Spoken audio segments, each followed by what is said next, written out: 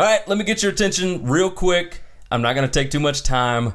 MyBookie.ag, promo code WCE100 gives you a 100% deposit bonus until November 1st. So go ahead and get signed up. MyBookie.ag, it is the best online sportsbook. 2-day payouts. Honestly, it's like going to Vegas only from your cell phone. You can do it from your cell phone. You can do it from your computer, wherever. MyBookie.ag, put in promo code WCE100 and knock that thing out.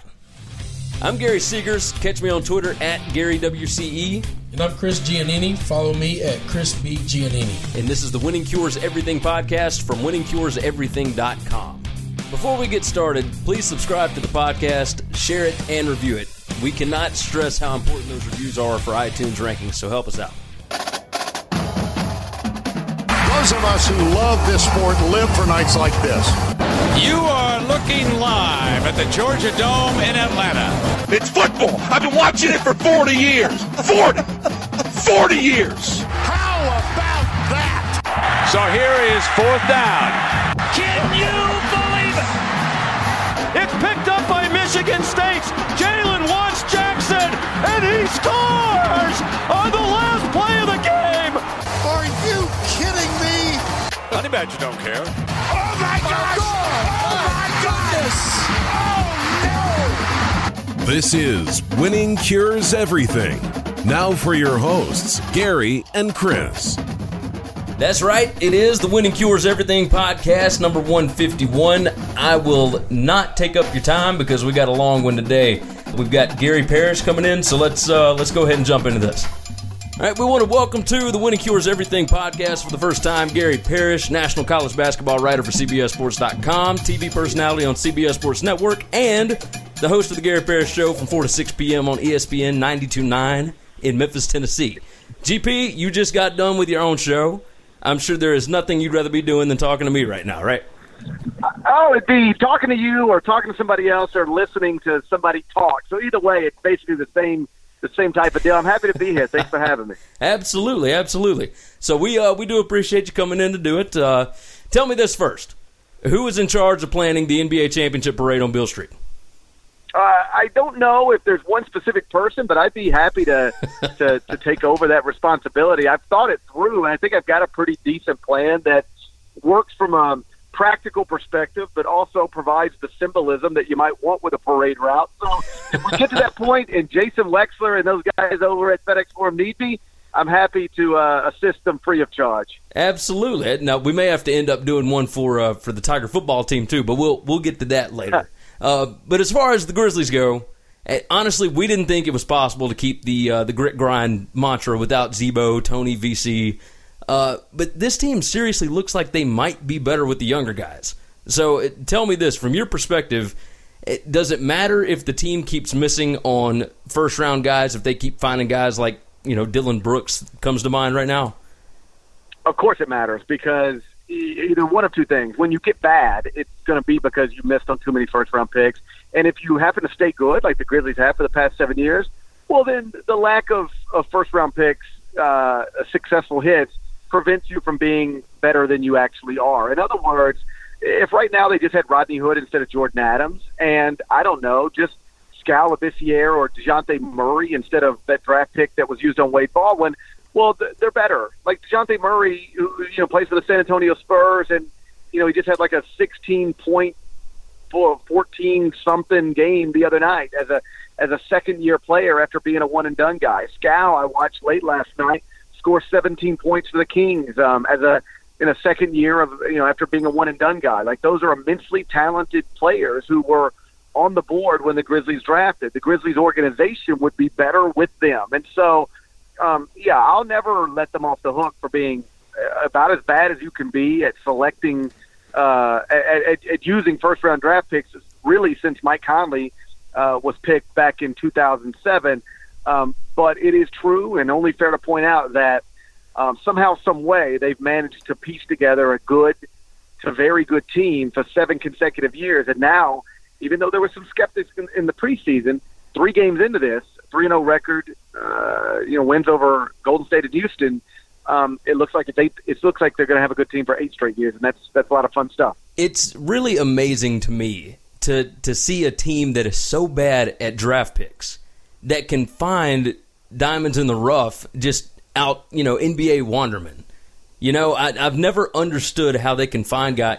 I understand Mario Chalmers was a draft pick and whatnot. I get that. JaMychal Green, though, they find Wayne Selden, who we haven't seen a whole lot of, but he looks promising. Dylan Brooks with a second-round pick. I mean, there's so many talented guys that they just happen to stumble upon. And I don't understand the thing. Yeah, every guy you named, there's James Ennis, of course, who's in the starting lineup. I mean, I don't really think Andrew Harrison is anything special, but, he's somebody that they've turned into somebody who, at the very least, eats up minutes and starts for them. And so, yeah, for as bad as they've been at selecting players with first-round draft picks, they've been tremendous at identifying, sort of off-the-radar talent or talent that's been given up on and turning it into something nice. Zach Randolph was, basically same thing. Something nobody wanted at the time when they got him. I can remember people actually thinking it was amazing that the Clippers found somebody to accept to take Zach Randolph's contract. And then Zach Randolph comes to Memphis. He turns into an all-star and somebody who's going to someday have his number hanging in the rafters. Tony Allen was just a bit player on a championship Boston team, turned into somebody who changed the identity of the franchise in Memphis. James Ennis, just a guy. JaMychal Green, just a guy. Wayne Selden, just a guy. And so they've been terrific at that, and that is the thing. And by the way, Marcus Gasol, second-round pick. Oh, yeah. Now looks like an MVP candidate. I don't know that he'll be that. I don't think he'll be that, but it is important to remember, like, he wasn't a lottery pick or some heralded high school recruit. He was a fat kid at Lausanne who I can remember John Calipari and his assistants wondering if they could get Powell to pay for Mark to go to University of Memphis, and he would technically be a walk-on if he could ever, quote, help them. Not be a star, but just, like, help them. Just be a guy off the bench. Just be a guy. Like, would he be a usable walk-on? That was the question they would ask me and ask each other. And the idea that he's turned into an all-NBA guy is just incredible. So the franchise has been terrific at that, and it's what's allowed them to be what they've been for the past 7 years. All right, now before I get into more local stuff, have you seen this stuff today about Mike Leach and Texas Tech? I have not. Okay, here's the brief on it. Leach has been bashing and campaigning against Texas Tech because they never paid him the $2.5 million they owed him for the best season in school history, that 11-2 season back in 2009. Right. He and his supporters set up a hashtag Pay Coach Leach rally outside of the Texas Tech Stadium before the Iowa State game this past weekend. He set up a website, paycoachleach.com. People are signing a petition for him. And today he told USA Today Sports he has hired a team of investigators to pry into Texas Tech's administrators' personal lives. Now, have you ever seen anything this crazy, and could something like this prevent him from moving to a bigger job from Washington State? Sure. I mean, there's a reason he coaches at Washington State right now as opposed to somewhere bigger, given that even though he's one of the great offensive minds and really football minds that we have. He's kooky as hell. He's kooky as hell. And certainly, when you have this kind of stuff, because if I'm an administrator, especially an administrator that got anything in my past I'd rather people not know about, I'd be like, okay, I hire this guy, everything's going okay, and then it goes bad, and I think about making a change, and I have investigators to look into my past, try to dig up dirt on me. No thanks. I'd rather just avoid it. And so, it can't help you long term, but he seems more interested in being vindictive and getting what he believes is owed to him than anything else. And so, whatever. It's probably not what I would do, but I wouldn't do a lot of the things Mike Leach does. And so, I'll grab my box of popcorn and watch it go down. But as we've seen with this Barstool, and I don't mean to hijack your conversation. Oh, no, it's all good. This Barstool ESPN controversy, basically Sam Ponder and Sarah Spain, they come out and they criticize Barstool essentially because they said disrespectful things about women. It's more complicated than that, but the basic point is, how can you say that a woman is slutty or joke about a woman's this or whatever? And folks started digging into their past tweets, and You got Sam Ponder joking about how her dad asked her, what does Jen Sturger look like, and Sam Ponder said, she's got brown hair and big boobs. Sort of like talking about women, talking about a woman the same way Barstool talks about women. Exactly. And then they've got Sarah Spain doing the same thing. And it's like, we've all got things in our past that, or at least most of us, I guess I shouldn't speak for everybody, that we prefer that with the benefit of hindsight, we'd rather not said, rather not tweeted, rather not put on Facebook. I wouldn't want anybody hiring a private investigator to look into my past. I mean, there's no criminal stuff there, but there's certainly things that I would be embarrassed of. And so, yeah, if I were an administrator, I would be nervous if I were at Texas Tech. But even beyond that, if I were an administrator, yes, to answer your question, it would make me hesitant to hire Mike Leach to work for me, because if things go wrong between us, is he going to start digging into my past? I don't need that. Most people don't need that. Exactly. It's why I doubt he will ever move to Nebraska, Tennessee, wherever. Nobody's going to do that. But I will say this. He does make college football much more entertaining. And speaking of entertaining football, you're somewhat of a Memphis football insider. You coached the team during the spring game. The win over Navy was remarkable and honestly, to me, confusing. The Houston game was even more insane. Tell me this, from your perspective, how is Memphis able to win games this year after losing so many defensive starters? And do you think this team can win out against the schedule remaining? I do think they can win out against the schedule remaining to the extent, win out, let's make sure we define it properly. All right, the 4 games. Win out, yes, in the regular season. I mean, they're going to be favored in all 4 of those. I think the way the numbers work out, if you buy into the computer formulas, is that they will be, from a percentage perspective, expected to win each game, but not necessarily from a percentage expectation, a percentage perspective, rather, expected to win all 4 games. In other words, I think when I looked at it late last week after the Houston win, the computers gave them about a 28 to 30% chance to win all 4 games. But if you chop them up individually, they're supposed to win all 4 games. And I do think they'll win all 4 games. So I do think they're going to be 10-1 and playing for the American Athletic Conference championship. And wow, I mean, what an awesome thing for the university, but especially given where it was in the 2 years before Justin Fuente got here. I mean, even the first 2 years of Fuente. Of Justin Fuente, right. I mean, the press conference is legendary, at least in this market. Tommy West, as he's getting fired, saying, hey, listen, you guys can keep hiring people and keep firing people. The next guy's going to be just like me, unless you invest in the program. Like, give him a stick. Give him a stick to fight with. He's not, the Memphis football coach doesn't get to fight fair. And people laughed. I laughed because I thought it was funny. But he was right. But it was true. It's 100% true. It was true. And, eventually the administration over there, and, let's be honest, the administration had to change. It's a different president. It's a different president, different athletic director. Best thing that ever happened to them was Tom Bowen and David Rudd together. Like that absolutely. They understand football is the front porch of a university, football and basketball. Right, and so they invested, and then they made back-to-back good hires, which isn't easy to do, and this is the result. So it's just a fun thing. I went to the University of Memphis, and I can't tell you how many times in the decade after I graduated, I looked forward to football games or attended them.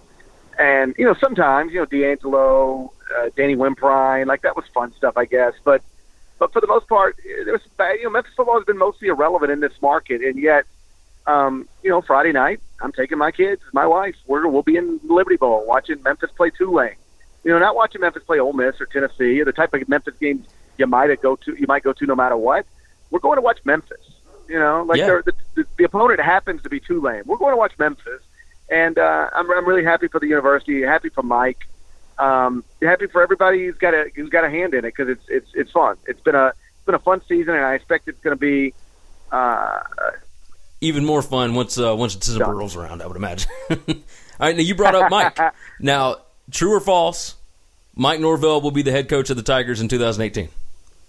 I don't know, but everybody who just assumes he's gone. What you have to understand is that, and I deal with this on the basketball side, obviously more so than the football side, but just because you're a candidate for every job doesn't mean you're going to get any job. for instance, Greg Marshall for the past 2 years has been a candidate for every big job. And to be clear, he's turned some of them down. Alabama, whatever. Oh, yeah. Well, I mean, but he makes $3.3 million at or whatever it is at Wichita State. So, and Norvell makes close to $2. So, it'd have to be a big job. Right. My larger point was this, though. Like, there are really only 2 jobs that have opened in the past few years that Greg would have taken. And I don't want to speak for Greg, but that I think Greg would have taken. One of them was a Texas job, and one of them was the Indiana job. And so for the past 2 years, every big job that opened, there's been 3 candidates for it. Archie Miller, Shaka Smart, and Greg Marshall. Every other job they would have turned down. But those 2 jobs, Texas and Indiana, opened, and they're like, okay, we'll take this one. I think any of them would have taken either of those jobs.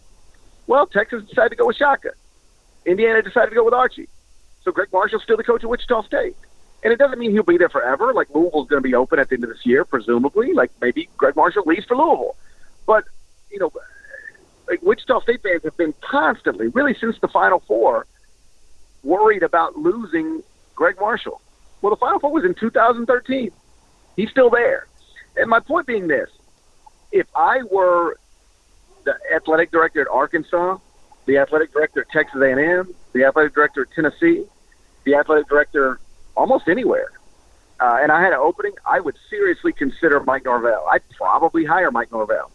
But, like, what if, I don't know, Chip Kelly. Okay. So Tennessee opens. Mike Norvell might be at Tennessee. Then they go hire Chip Kelly. So that's done. Texas A&M opens. Texas A&M might hire Mike Norvell.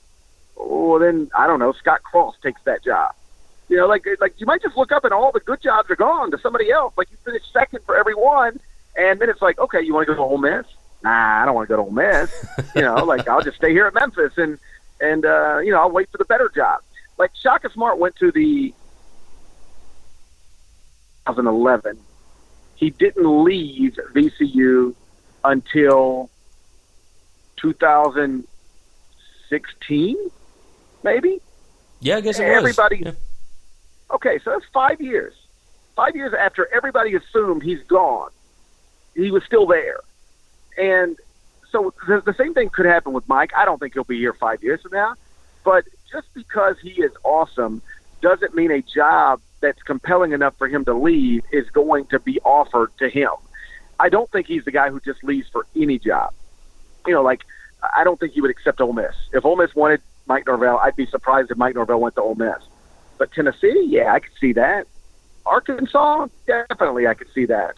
But I'm not certain Arkansas is going to open, and I'm not certain Tennessee's going to offer the job to him. So I know you framed it as true or false. I think the answer is who knows, but I can it's understand. an awesome problem to have. It's an awesome problem to have, and if he leaves here, he will leave the football program better than he found it, which is amazing given that he found it in terrific condition. And wherever he goes, like, that'll be the football school I root for, right up there with the University of Memphis, because I'm a big fan of Mike. I've gotten to know him fairly well over the past couple of years. He's awesome. Like, as an alum of the school and somebody who lives in the market, I wish he'd coach Memphis football forever. But I know that's not a reality given his talents, and I wouldn't begrudge him at all for leaving. I just sort of decided I'll enjoy Memphis football for as long as he's in charge of it. And if he happens to leave, then this administration has made 2 good hires in a row. I'll cross my fingers and hope they can do 3. All right. Now, you work at CBS. I don't know if you'll know the exact answer to this, but I would imagine you might have some insight. My co-host Chris and I have been going back and forth regarding why CBS chooses to show, for the SEC football game of the week, Alabama, Georgia, the bigger SEC teams, even in games that are basically decided before the game starts. So this past week we had Alabama, Tennessee, when it looked like maybe Mississippi State and Kentucky would be a better game, or LSU Ole Miss might be better. Now, every game was a blowout, but the games are chosen, way far in advance, right? Or at least a week or 2. I think it's 2 weeks in advance they choose them. So the idea here is rather than showcasing these big teams all the time, Chris's belief is that you could showcase the smaller programs and the number of viewers won't change drastically. he doesn't believe that CBS picking Kentucky at Mississippi State last weekend would have made any financial difference over choosing Tennessee at Alabama. Why does CBS continue to only show the biggest programs in the SEC? Like, what is the financial difference here? There's so many data points on this that they know what they're doing. I've had conversations about this. The truth is there's limits on how many times you can take Alabama, but they will take Alabama. They'll max Alabama out every year. Alabama against anybody is a ratings bonanza. Mississippi State, even when Mississippi State's ranked number 1 in the country, doesn't register nationally the way Alabama does. You have to remember, ABC does regional games. CBS doesn't. Like, whatever you're watching in Memphis is what they're watching in Seattle, is what they're watching in New York City. And the big brands matter more than anything else. Like, and it's also true in basketball. If Minnesota in basketball is ranked number 5 in the country, and Ohio State is a borderline NCAA tournament team, they'll show Ohio State. Yeah, for CBS's purposes, you want Ohio State instead of Minnesota. It's just these big brands matter. And so I know it's true with the NCAA tournament. Like, they like the Butler story, they like the VCU story, they like the George Mason story, but it's much better to have Wisconsin, Ohio State, UCLA, Indiana, big, well-known brands. There's built-in audiences for those that simply do not exist. And so, and the audience does matter. Like, where there is some carryover. They're not looking for the best football game. They're looking for the best television rating they can possibly get. And the best television rating they can possibly get is going to be between brands of like Alabama and Tennessee. That point spread was like 36 points. It was not going to be a good football game. But Alabama-Tennessee is going to do a bigger number than anything else they could have put on. And what you have to understand is that they've been doing this for so long that they know Alabama-Tennessee. They don't think that Alabama-Tennessee will do a better number than whatever else is available on the schedule.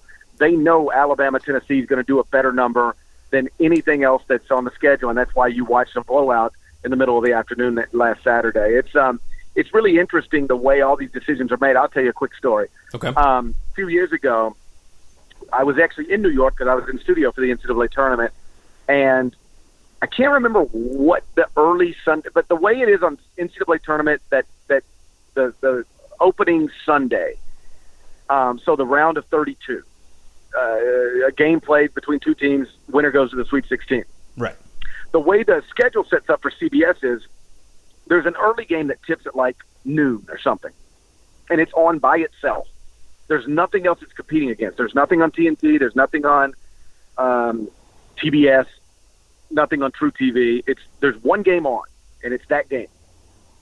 And the game that was on, it was like UAB and somebody, I want to say. It was just a game. And I remember asking one of my bosses, I was like, okay, you've got this window where there's only one game on. So any basketball fan is watching whatever game's on in that window.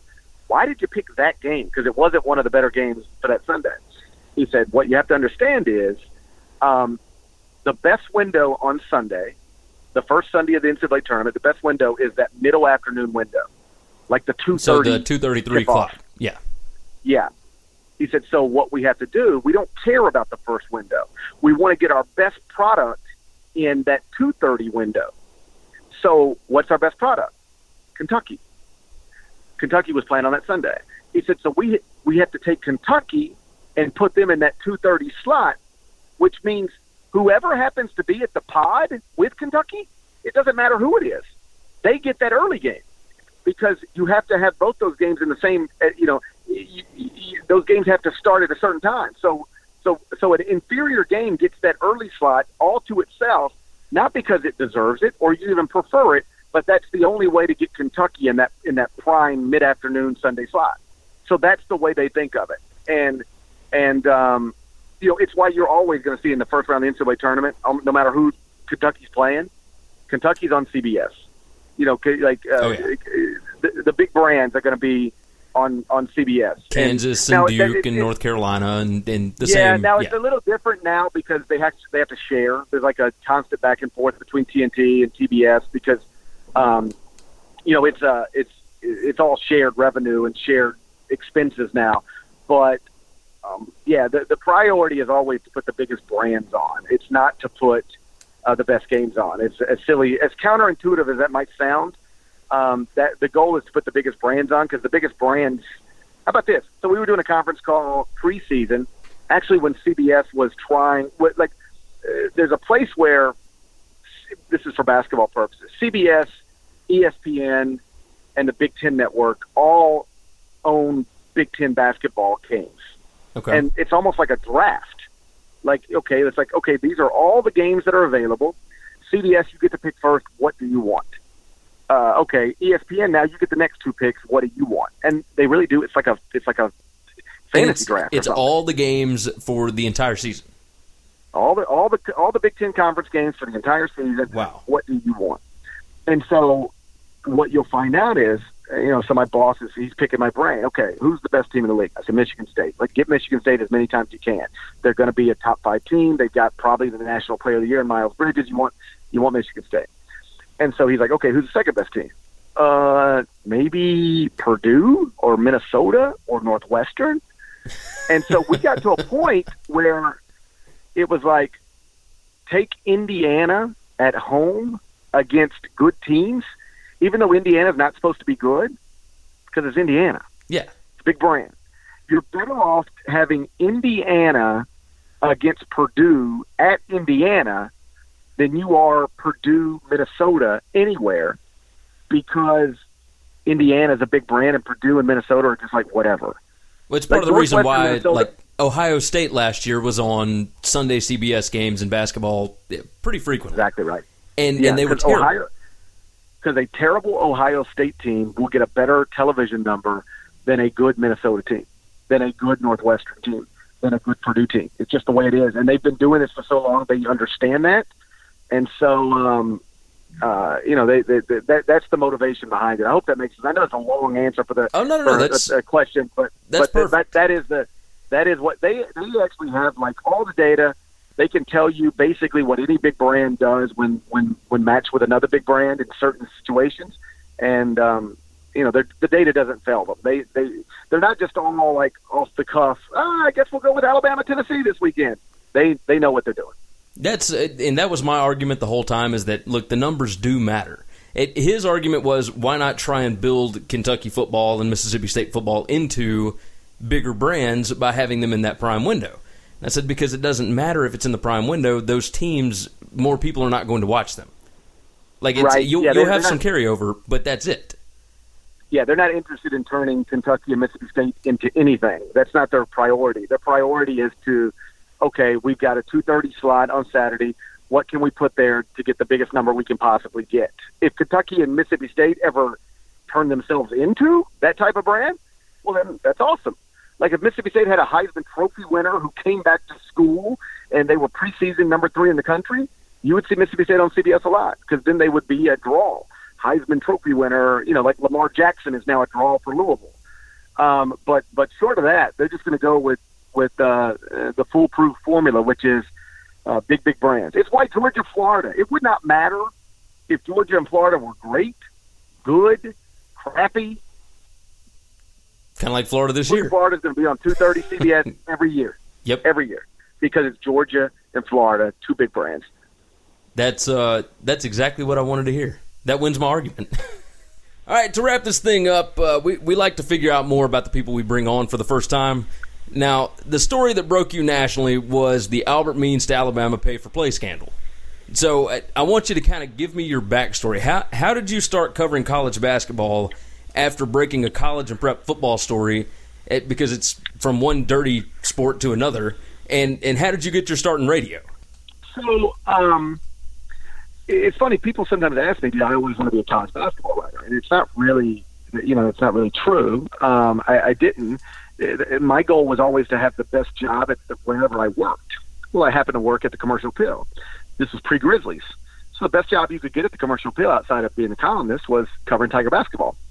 So I set out to try to get to a place where I could cover college basketball. And so when I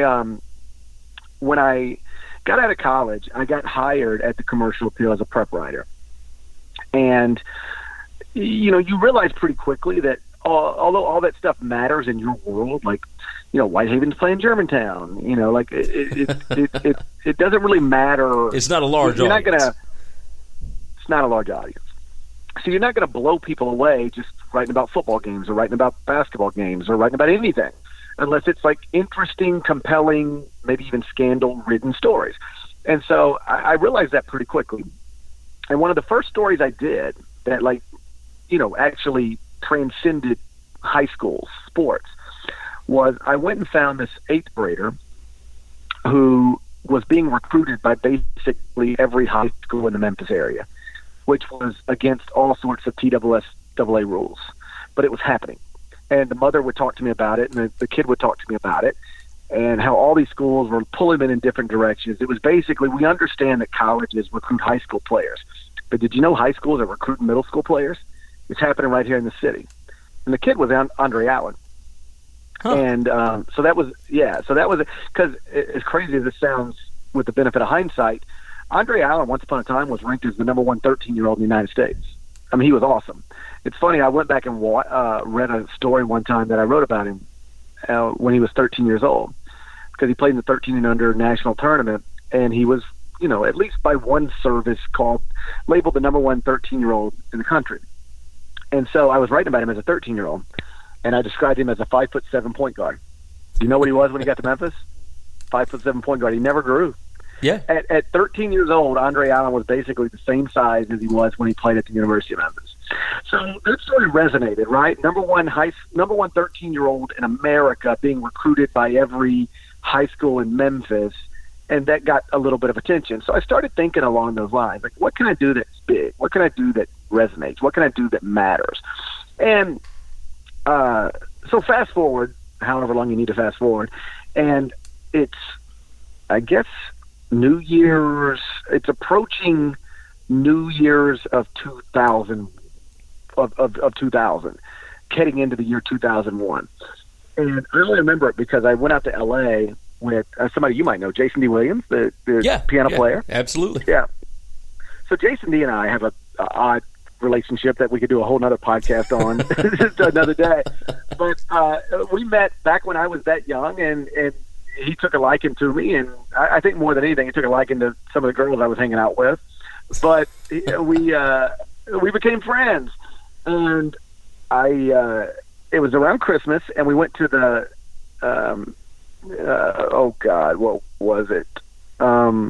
George Klein Christmas party at Elvis Presley's restaurant downtown. And I brought a little girl that I was dating at the time. She was an Ole Miss cheerleader, and her best friend was an Ole Miss cheerleader, and she came with us. And Jason, as most guys do, he likes Ole Miss cheerleaders. And so we were there, and it was all surreal, right? Priscilla's there, Lisa Marie's there, and we're back in the private room. Me and a couple of 21-year-old Ole Miss cheerleaders, Jason D., Priscilla, Lisa Marie. And so Jason was like, "Ooh, these girls are fun." He's like, "Hey, let's, so this is right before Christmas, maybe a week before Christmas." So then he tells me, "Hey, what are you doing on Christmas Day?" I said, "I don't know. Probably going to my parents." Like the normal, rational thing to say. Yeah. He said, "We just want to go to Monday Night Football. The Cowboys are playing in Nashville, playing the Titans, and I'll call Jerry." His friend Jerry Jones from Arkansas, because Jason's from Arkansas. He said, "I'll call Jerry. I'll get us some passes to the visitors' owners box if you want to go." I said, "That sounds unbelievable." He goes, "Yeah, just bring those 2 girls that were with you at the George Klein Christmas party." I said, "Are you serious?" He said, "Yeah." I said, "I'll ask them. I don't know. They might have family stuff to do." But I asked them, and I said, "Okay, here's the deal. We'll go to Nashville, wake up on Christmas Day, kiss your moms and your dads and all that stuff. And then about midday, we'll drive up to Nashville. And it's Monday Night Football, and Jason is legitimately friends with Jerry Jones. I know that for a fact because Jason had played the Cowboys Super Bowl parties. And now what Jason says is that he can get us in the owner's box. I don't know if that's true, but either way, it'll probably be fun. And so they said, "Okay, we're on board." So I tell Jason they're on board, and so we drive up to Nashville on Christmas Day. And I have no idea if this is really going to happen, because one thing about Jason is he'll tell the most ridiculous story that happens to be true, and then the most boring story that happens to be completely made up, and you don't really know why. It's one of his personality traits that keeps me laughing. So I never know when he's telling the truth or not, BS or not. So I tell the girls, I said, listen, we might get there and this has all been something Jason's just made up, or it could be legitimate, but like whatever. Worst case scenario, we'll find a bar and drink on Christmas night. It's all good. So sure enough, we get there and we're in the visitor's owner's box with Jerry Jones. It went just as Jason said. And what was wild is I don't know what I envisioned a visitor's owner's box looking like. Like I thought maybe there'd be 30 people in there, 20 people in there. I swear to God, it was Jerry Jones, his wife, Jerry Jones' son, and his fiance, Larry Lacewell, who was like an advisor to the Cowboys at the time. So those 5 people, plus me, Jason D, and the 2 Ole Miss cheerleaders. That's it. 9 of us. That was it. So, right. Wow. So we did that whole night, and that was bananas. And then we come back the next day, and I promise you I'm getting to a point in this story. So then we come back the next day. Jason loves these girls. They're a lot of fun. And so he says, all right, listen, I am playing I think he said it was Steven Spielberg's New Year's Eve party in L.A. I don't even know if it was really Spielberg's party, but it was somebody's party. He said, I'm playing a party out in L.A. If you guys want to go, I will get you labeled as my personal assistant. I'll get the girls labeled as my hairstylist and makeup artist, and we'll just go. Y'all can go with me. And I was like, can you really pull that off? He's like, these people are billionaires. They don't care. I said, okay.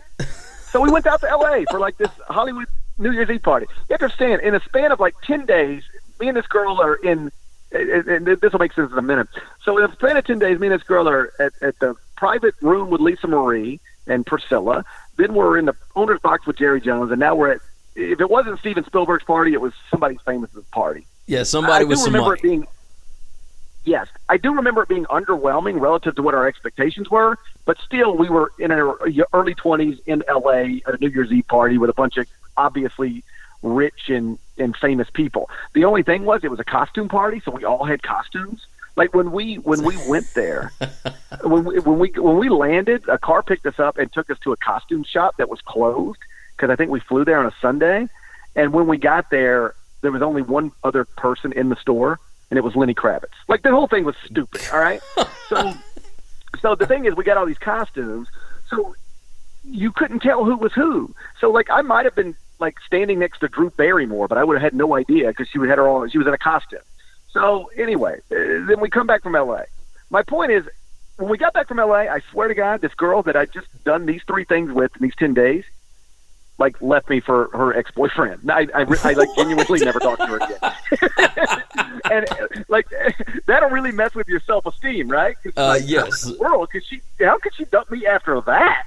Like in 10 days, we did those things, and, like she wouldn't return my phone calls anymore. Now, subsequent to that, because the other girl, her best friend, ended up marrying one of my best friends, so we've been in the same circle. She's cool. She's happily married. I'm happily married. Everything's fine. But at the time, I was, like, all depressed.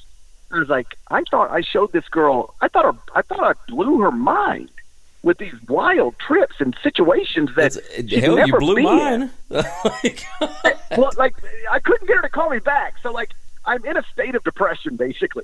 Whatever kind of depression sets in at the age of 22, 23, that's where I was. Like, questioning everything. Like, if I can't keep that girl after all those things, maybe I'm meant to die alone. You know, like, I'm going through that. Meantime, I've got a boss at the Commercial Appeal who demanded his sports writers be in the office every day. Like, it's not smart. It's not where sports writers ought to be, but that's what he wanted. And so I'm in an office, bored out of my mind. Like, under normal circumstances, I might be, like, talking on the phone to that girl, you know, like using the hours that way. But, like, she ain't returning my calls. I ain't got nobody to talk to. There's nothing going on. There's no basketball games happening. Yeah, I mean, it's January. It's like it's right after New Year's. There's no high school football. There's no kids are still out on break and whatnot. Yeah. So there's no high school for me to go to see a practice or for me to coach. There's nothing. And so I'm really just sitting there bored out of my mind and slightly depressed. And I'm like, well, what am I supposed to do? And at that point, I can't remember if I had heard that Albert Means had talked to the NCAA or if I had read in, like, some small maybe message board thing or somewhere that Albert Means might have talked to the NCAA. But, like, I would have been smart to document all this stuff. But you have to understand, this was, like, literally January 2001 is like a million years ago. So something was in my head, and I was like, you know what? I got nothing else to do right now. I'm going to call around and see if I can get, because I think school had just started back. Like maybe this was January 4th or 5th. So the kids were just back in school. I said, you know what? Lynn Langs, who was the Tresvant High football coach, his two assistants were Daryl Montgomery and Milton Kirk. And Daryl Montgomery was at Hamilton now. Milton Kirk was at Sheffield. So I said, maybe like there's something to that. It's weird that they're not working with Milton Kirk anymore. Like they just had the most amazing team with the most amazing prospect a year ago, and then they left him. That's sort of strange. I said, maybe I'll just try to get in touch with him. So this is like before everybody in the world had a cell phone. So I actually called the school, called the office. Hold on. They didn't take head coaching jobs, right? Like they just moved assistant jobs. No, right? Yeah, no. Yeah, they were just assistants at other schools. And so the first person I got in touch with Daryl Montgomery in Hamilton, and I just sort of asked him the basic questions. And I knew him a little bit. That's why I called him first. I didn't really know Milton Kirk. And I said, Daryl, like, hey, I heard that Albert might have talked to the NCAA about, his recruitment. Is that true? Daryl was like, I don't know anything about that. And I was like, and I asked a couple more questions. But he either knew nothing or he just said he knew nothing, one of the two. But either way, I got nothing from him. So then I called Sheffield High, and I just remember them transferring me to the weight room because Milton Kirk was in the weight room with some football players. And he answers the phone, like, hello, that's Coach Kirk. Yes, sir. That's Gary Parrish, Commercial Appeal. I said, I don't mean to bother you. I know you're busy. I'm going to keep you alone. But I know I'm getting you off guard maybe, and I apologize for that. But I heard that Albert Means might have talked to the NCAA. Oh, you know what? I'm telling you this wrong. It wasn't even that I'd heard Albert Means. It's that I'd heard Leonard Burris, who was another kid that played at Tresvant, might have talked to the NCAA. Oh, okay. So I'm actually asking about Leonard Burris. He went to Kentucky. I'm not even asking about Albert Means. And so I asked Milton Kirk about, I heard Leonard Burris might have talked to the NCAA, and he's like, no, I don't think that happened. I don't know anything about that. And I'm like, okay, well, like, do you know anything about this, Matt? And eventually he says, but I think Albert is going to talk to the NCAA, or did talk to the NCAA, something like that. He brought up Albert Means. And I'm like, oh. And I said, what would Albert talk to the NCAA about her? Yeah, I was just sort of fishing. And I just remember him laughing, and he goes, well, what have you heard? And I just start throwing out things, because I had heard a lot of things. But you never know if it's true or not. It's message board talk and all that, yeah. Yeah. And finally, I say something that makes him go bingo. And he's essentially confirming, this went down. So I immediately said, hey, can I come see you right now? You're going to be there for a minute? And he said, yeah. So I went to Sheffield High School, and I sat down, and I talked to him for about an hour. And he just told me the story. He said, here's the deal. Me and Lynn Lang realized we could sell Albert Means.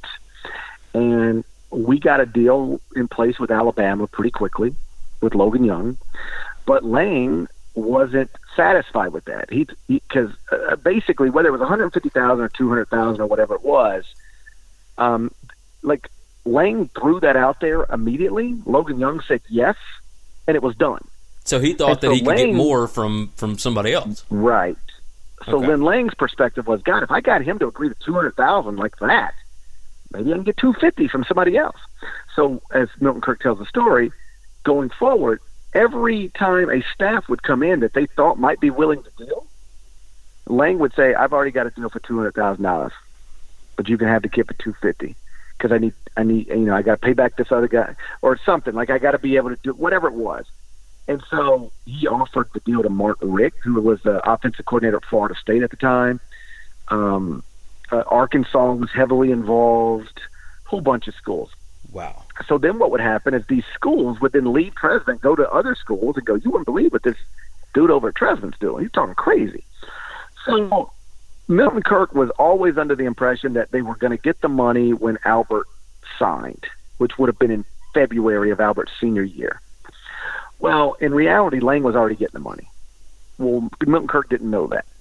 So when it got time, and Lynn Lang was spending the money just as quickly as he got it, like tens of thousands of dollars. It ultimately added up to around $150,000 or something that they could prove. And so when Kirk's like, okay, Albert signed with Alabama, where's my $50,000 or where's my $75,000 or whatever it was he was supposed to get? Lynn Lang just cut him out of the deal. Just like you're out. And so that's when he left. They had a falling out. So fast forward to the time we're in right now. Remember, it's just after New Year's, which means by definition just after Christmas. Well, Albert Means had come home for Christmas holidays. This is during his freshman season at Alabama. That didn't go that well. And as Milton Kirk tells the story, Albert went to Lynn Lang's house and said, "Hey, Coach, I need to borrow some money. I need to get my mom a Christmas present." And Lang told him, "I don't have any money." And so then Albert Means goes to Milton Kirk and says, "Coach, I need to get some money because I need to buy my mom a Christmas present." And Milton said, "Well, you need to go ask Coach Lang for some money." And he said, "I already asked Coach Lang for some money," and he said he didn't have any. So Milton was furious, and this was just boiling. And so I happened to call him at a time where he was furious. Like if I'd have called him 3 months earlier or 3 months later, it might not have worked. But totally coincidence, I called him at that time when he was ready to talk. And so after that, it was just like, my editors thought I was crazy because I had all this story, and they were like, "Whoa, we're not letting." You got to understand too, I'm 23 years old. They don't trust me to begin with. I'm about to throw Alabama in a big story, a prominent Memphian, Logan Young in a big story. So for days, they would not let me do anything. They kept moving the goalpost on me too. They said, if you can get 2 sources, either on or off the record, who will confirm that Lynn Lang told them he had a deal in place and that he was asking for more money, then we'll go. And so you were having to call assistant coaches and whatnot, like college assistant coaches, whoever. Oh, I was calling Houston Nutt. I was calling Phil Fulmer. And you have to understand, this isn't like I'm, Pat Forty calling these guys or Pete Thamel calling these guys. I was 23-year-old Gary Parrish high school writer. I mean, I was. I'm not trying to suggest from anybody now, but I was like a kid. Nobody knew who I was. So it's like, how do I even get Phil Fulmer on the phone? And yet I'm somehow getting these people on the phone. I mean, I was just working nonstop. And so whatever my editors told me to get first, like you got to get this many of this, I got it.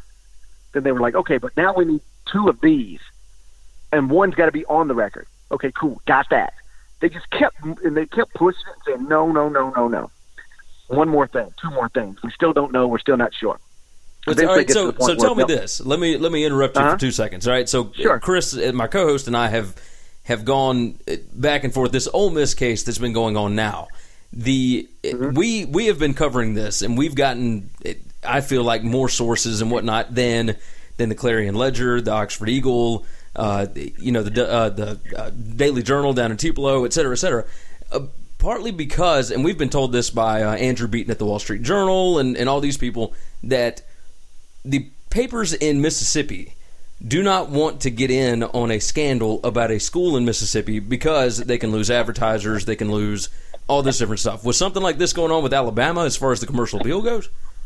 No, but I mean, listen, Logan Young, Memphis is the type of town, and you know this, where all the rich people know each other. Yeah. Yeah, well, like all the rich people know each other somehow. Like if you know somebody who's wealthy in Memphis and you know somebody else who's wealthy in Memphis, they probably know each other. And so, like, Logan Young, knew people at the commercial appeal. He was a prominent Memphian. And, it wasn't just they didn't care about Lynn Lang. They cared about Logan Young. And so they kept making it difficult for me. Like, everything they told me I needed to do to get the story initially, I did, and they still weren't going to let me run it. Well, it gets to a point where Milton Kirk tells me that they're going to wake up tomorrow and drive to Alabama, and Albert's going to withdraw from school. And so when he withdraws from school, then it becomes huge. Well, and they're going to say, why is he leaving? And Milton Kirk clearly ain't hesitant to tell people why he's leaving. I said, so we're going to lose the story.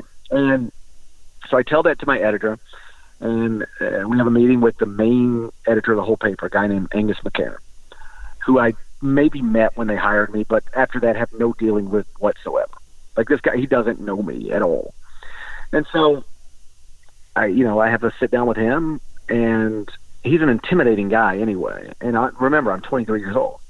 So I walk him through the same story. Like, I've got Houston Nutt on the record, and Houston Nutt has said Phil Fulmer is, I remember one of the things Houston Nutt told me is, this is a crazy scene, if you can visualize it. I've got Houston Nutt on one phone and Phil Fulmer on the other phone at the exact same time. And I've got Houston, I'm going back phone to phone. I've got Houston Nutt, and Houston Nutt is telling me, I am willing to tell you off the record that, yes, I talked to the NCAA about Albert Means recruitment, and yes, I told them this. He said, and Phil Fulmer was there with me, and Phil Fulmer told him the same thing. I said, but I got Phil Fulmer on the phone, and he won't confirm anything. He said, he said, I'm telling you, Phil Fulmer was in the room too. Phil Fulmer was at the same place as me. So I go back to Coach Fulmer. I'm like, Coach Fulmer, listen, I'm being told that you talked to the NCAA on this day. It was about our means. This is what you told him. He said, I can't get into it at all. Go back to Houston Nutt. Houston Nutt says, you can't use me unless you use Bill Fulmer. Good Lord. So I go back to Fulmer. I got it. I said, Coach Fulmer, I've got another SEC coach who's saying he's willing to let me use this information if you'll do it. And I'm not going to quote you, but I just need to use your name. He said, you're not using my name. I go back to Houston Nutt. Houston Nutt said, to hell with it. You can use if you use his name, you can use my name. I'm fine with it. I said, okay. I go back to Phil Fulmer. I said, Coach, that's all I needed. So I didn't need Fulmer anymore. I had Houston Nutt putting Fulmer in the room. So, I'm walking my editor through these things. I got Houston Nutt saying this. I got Phil Fulmer not saying anything, but Houston Nutt saying Phil Fulmer this. I've got Fitzhill, who's a former Arkansas assistant. He's on the record saying he was approached about money. There was a Michigan State assistant who I don't even remember his name, but he was on the record saying he was been approached about money. 2 high school coaches in Memphis, one in the East, one somewhere else, were saying that other college coaches told them that they had been presented with offers from them. I lined it all up. Not to mention, I've got Milton Kirk, somebody who was in on the negotiations, on the record, saying these things. And the editor looked right at me and he said, do you believe this story? And I said, yes, sir. And he said, you realize this is your career? I said, yes, sir. He said, if we get this wrong, it's going to look bad for the commercial appeal, but we're still going to have a commercial appeal. If you get this wrong, you still won't be at the commercial appeal.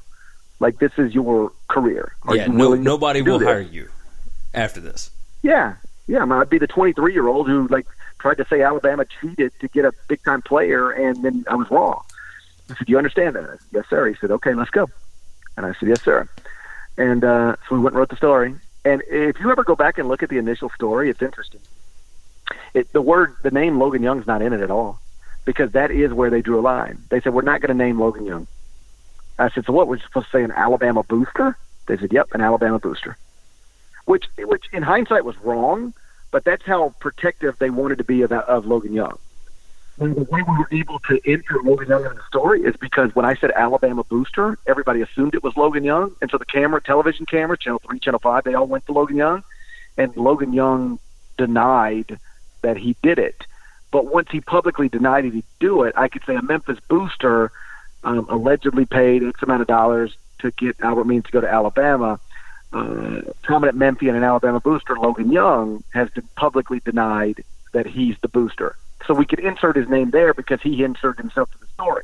But his name's not in the initial story. And so from that, one of the things I learned a long time ago is that once you get some people talking on the record, it's much easier to get more people talking on the record because they don't feel like they're the ones out there by themselves. So after that, the story, the follow-up was something. And then eventually, because it was such a hot-button issue in the South, rich white man buying poor black kid, the TBI got involved, and the U.S. Attorney's Office got involved. And once they had subpoena power, it was game, set, match. And it led to the federal convictions of 3 people, Logan Young, Lynn Lang, Milton Kirk. It got, I think, 2 different programs, both Kentucky and Alabama, put on probation. The football staff at Alabama got fired. Football staff at Kentucky got fired. Football staff at Georgia got fired. It was a massive story, and I can't even imagine what it would be like in 2017 with social media and all that. Imagine somebody writing that story right now about Nick Saban. It was it was a big deal. And so from that, and boy, this is a long way to answer this question. But from that, I got labeled as this young, aggressive, bulldog, sports investigative reporter. The truth is I was just depressed and didn't have anything to do. The girl I thought I was in love with wouldn't answer my phone call. And you got lucky with an assistant that wanted to talk at the time. I got lucky with an assistant, right. So I end up getting, the New York Daily News contacts me, and they say, hey, we're starting a sports investigative team. It was going to be a 2-person investigative team. It is ultimately the team that busted Mark McGuire and for performance enhancing drugs. And so they contact me, and they ask me if I'm interested in talking to them about this. Obviously, I'm like 24 years old, New York Daily News. You have to understand, this is pre-Facebook. This is pre-everything. So you might see the byline, Gary Parrish. You don't know what I look like. You can't just Google me and find out what year I graduated college, anything like that. So it's funny, now that I'm in New York every week during the winter, I'll never forget, I had lunch with the sports editor at the New York Daily News, a woman who, at the time, her name was Terry Thompson. She was a sports editor at the time. And I had lunch with her at a place called 57 Rue. It's on 57th Street in Midtown in Manhattan.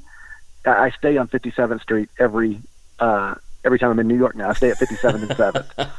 So I see that restaurant every week. It's just wild. Like, I was sitting there so I walk in the restaurant, and I see her. And so I walk up and introduce myself, and she goes, "How old are you?" I said, 24. She said, "Oh my God."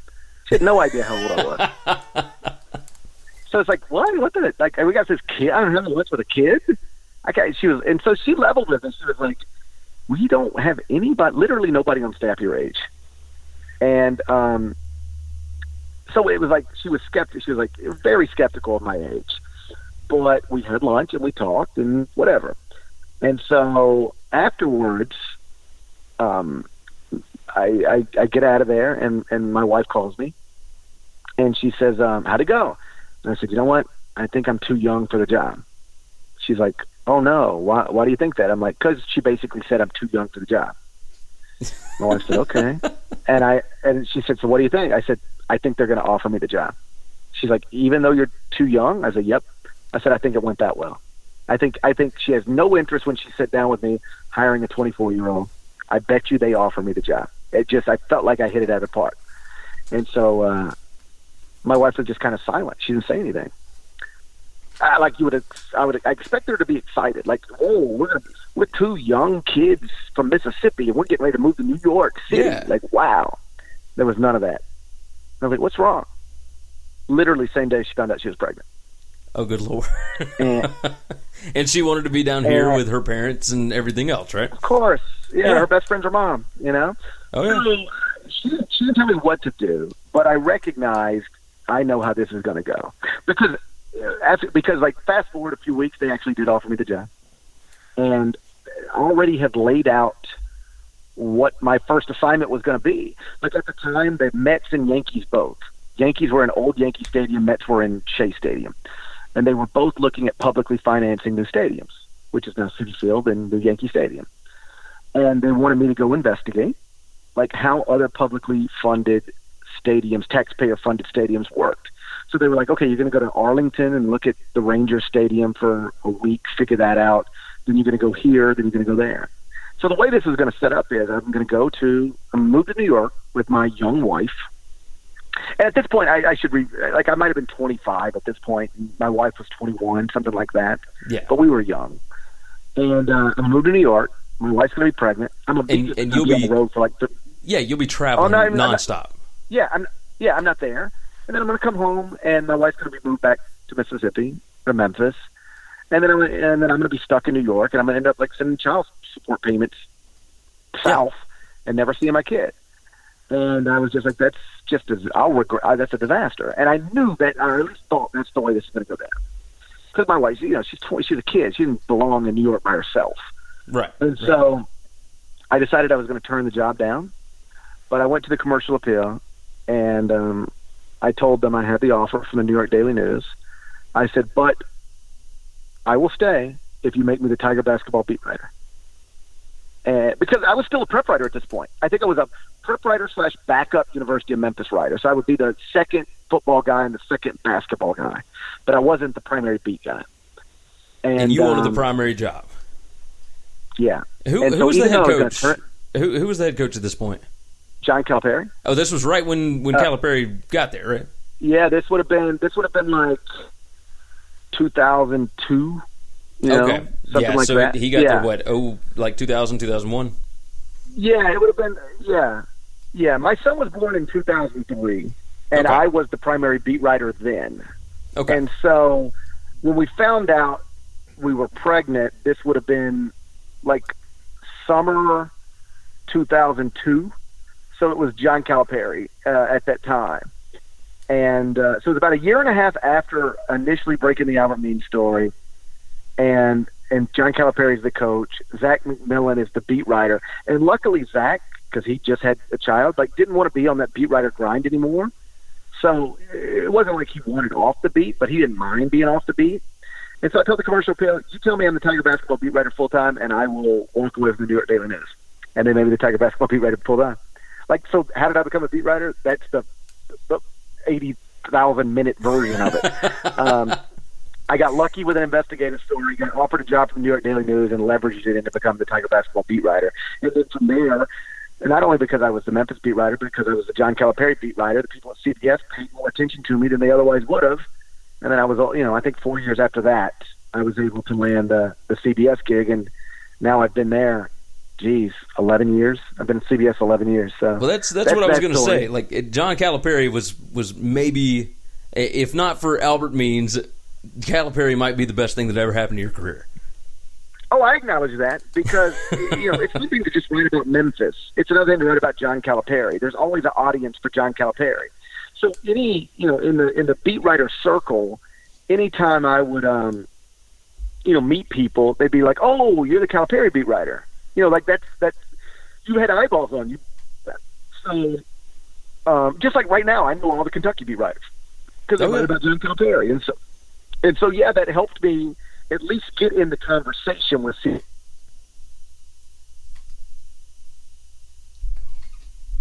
So I wasn't supposed to get that job. It was me, a guy from the Washington Post, a guy from the New York Times, and a guy from Fox Sports. We were the 4 finalists for the job. So it's New York Times, Washington Post, Fox Sports, commercial appeal. like one of these, like I do, and same deal. I told my wife, I remember telling her, I was like, I don't, my resume doesn't, my resume was fine, but like, I'm from the commercial appeal. It's much easier if you're at CBS to hire the guy from the New York Times and Washington Post. It just sounds better. And so I told my wife that. She said, "So what do you think?" And I said, "I think I'm going to get the job." And ultimately I did. But it's funny, in that interview with CBS, first question, literally the first question the boss asked me, he said, "I don't mean to be disrespectful, but let me ask you this." I said, "Sure." He said, "If you're so good, why are you still at the commercial appeal?" And my answer was, I told him the story. I interviewed for the New York Daily News, got out of the interview, and my wife called and said she was pregnant. I didn't want to, that was not the time for me to move. Now is the time for me to move, and I'm happy to move. But the reason I'm still at the commercial appeal, I got my wife pregnant, at the same time that I was getting ready to move to the New York Daily News. And that answer really resonated with them. And so here I am all these years later. There you go.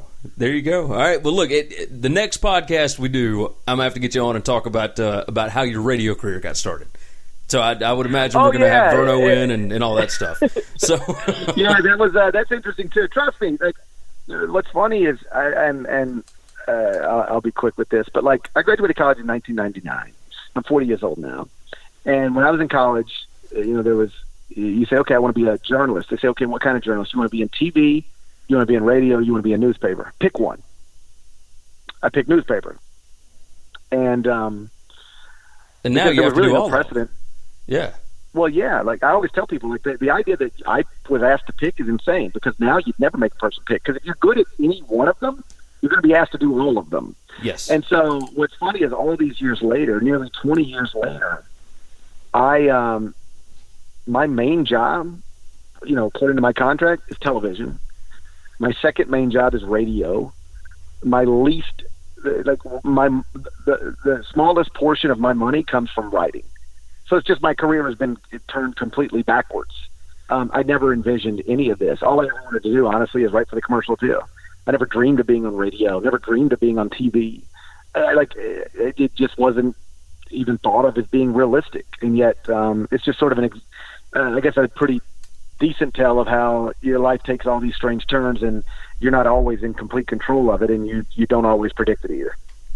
I absolutely love it. All right, he is Gary Parrish from CBSSports.com, host of the Gary Parrish Show, 4 to 6 on ESPN 92.9 FM in Memphis. You can follow him on Twitter at Gary Parrish CBS. GP, you're the best, brother. And so I appreciate you coming on for so damn long. I didn't mean to keep you forever, but I love the story.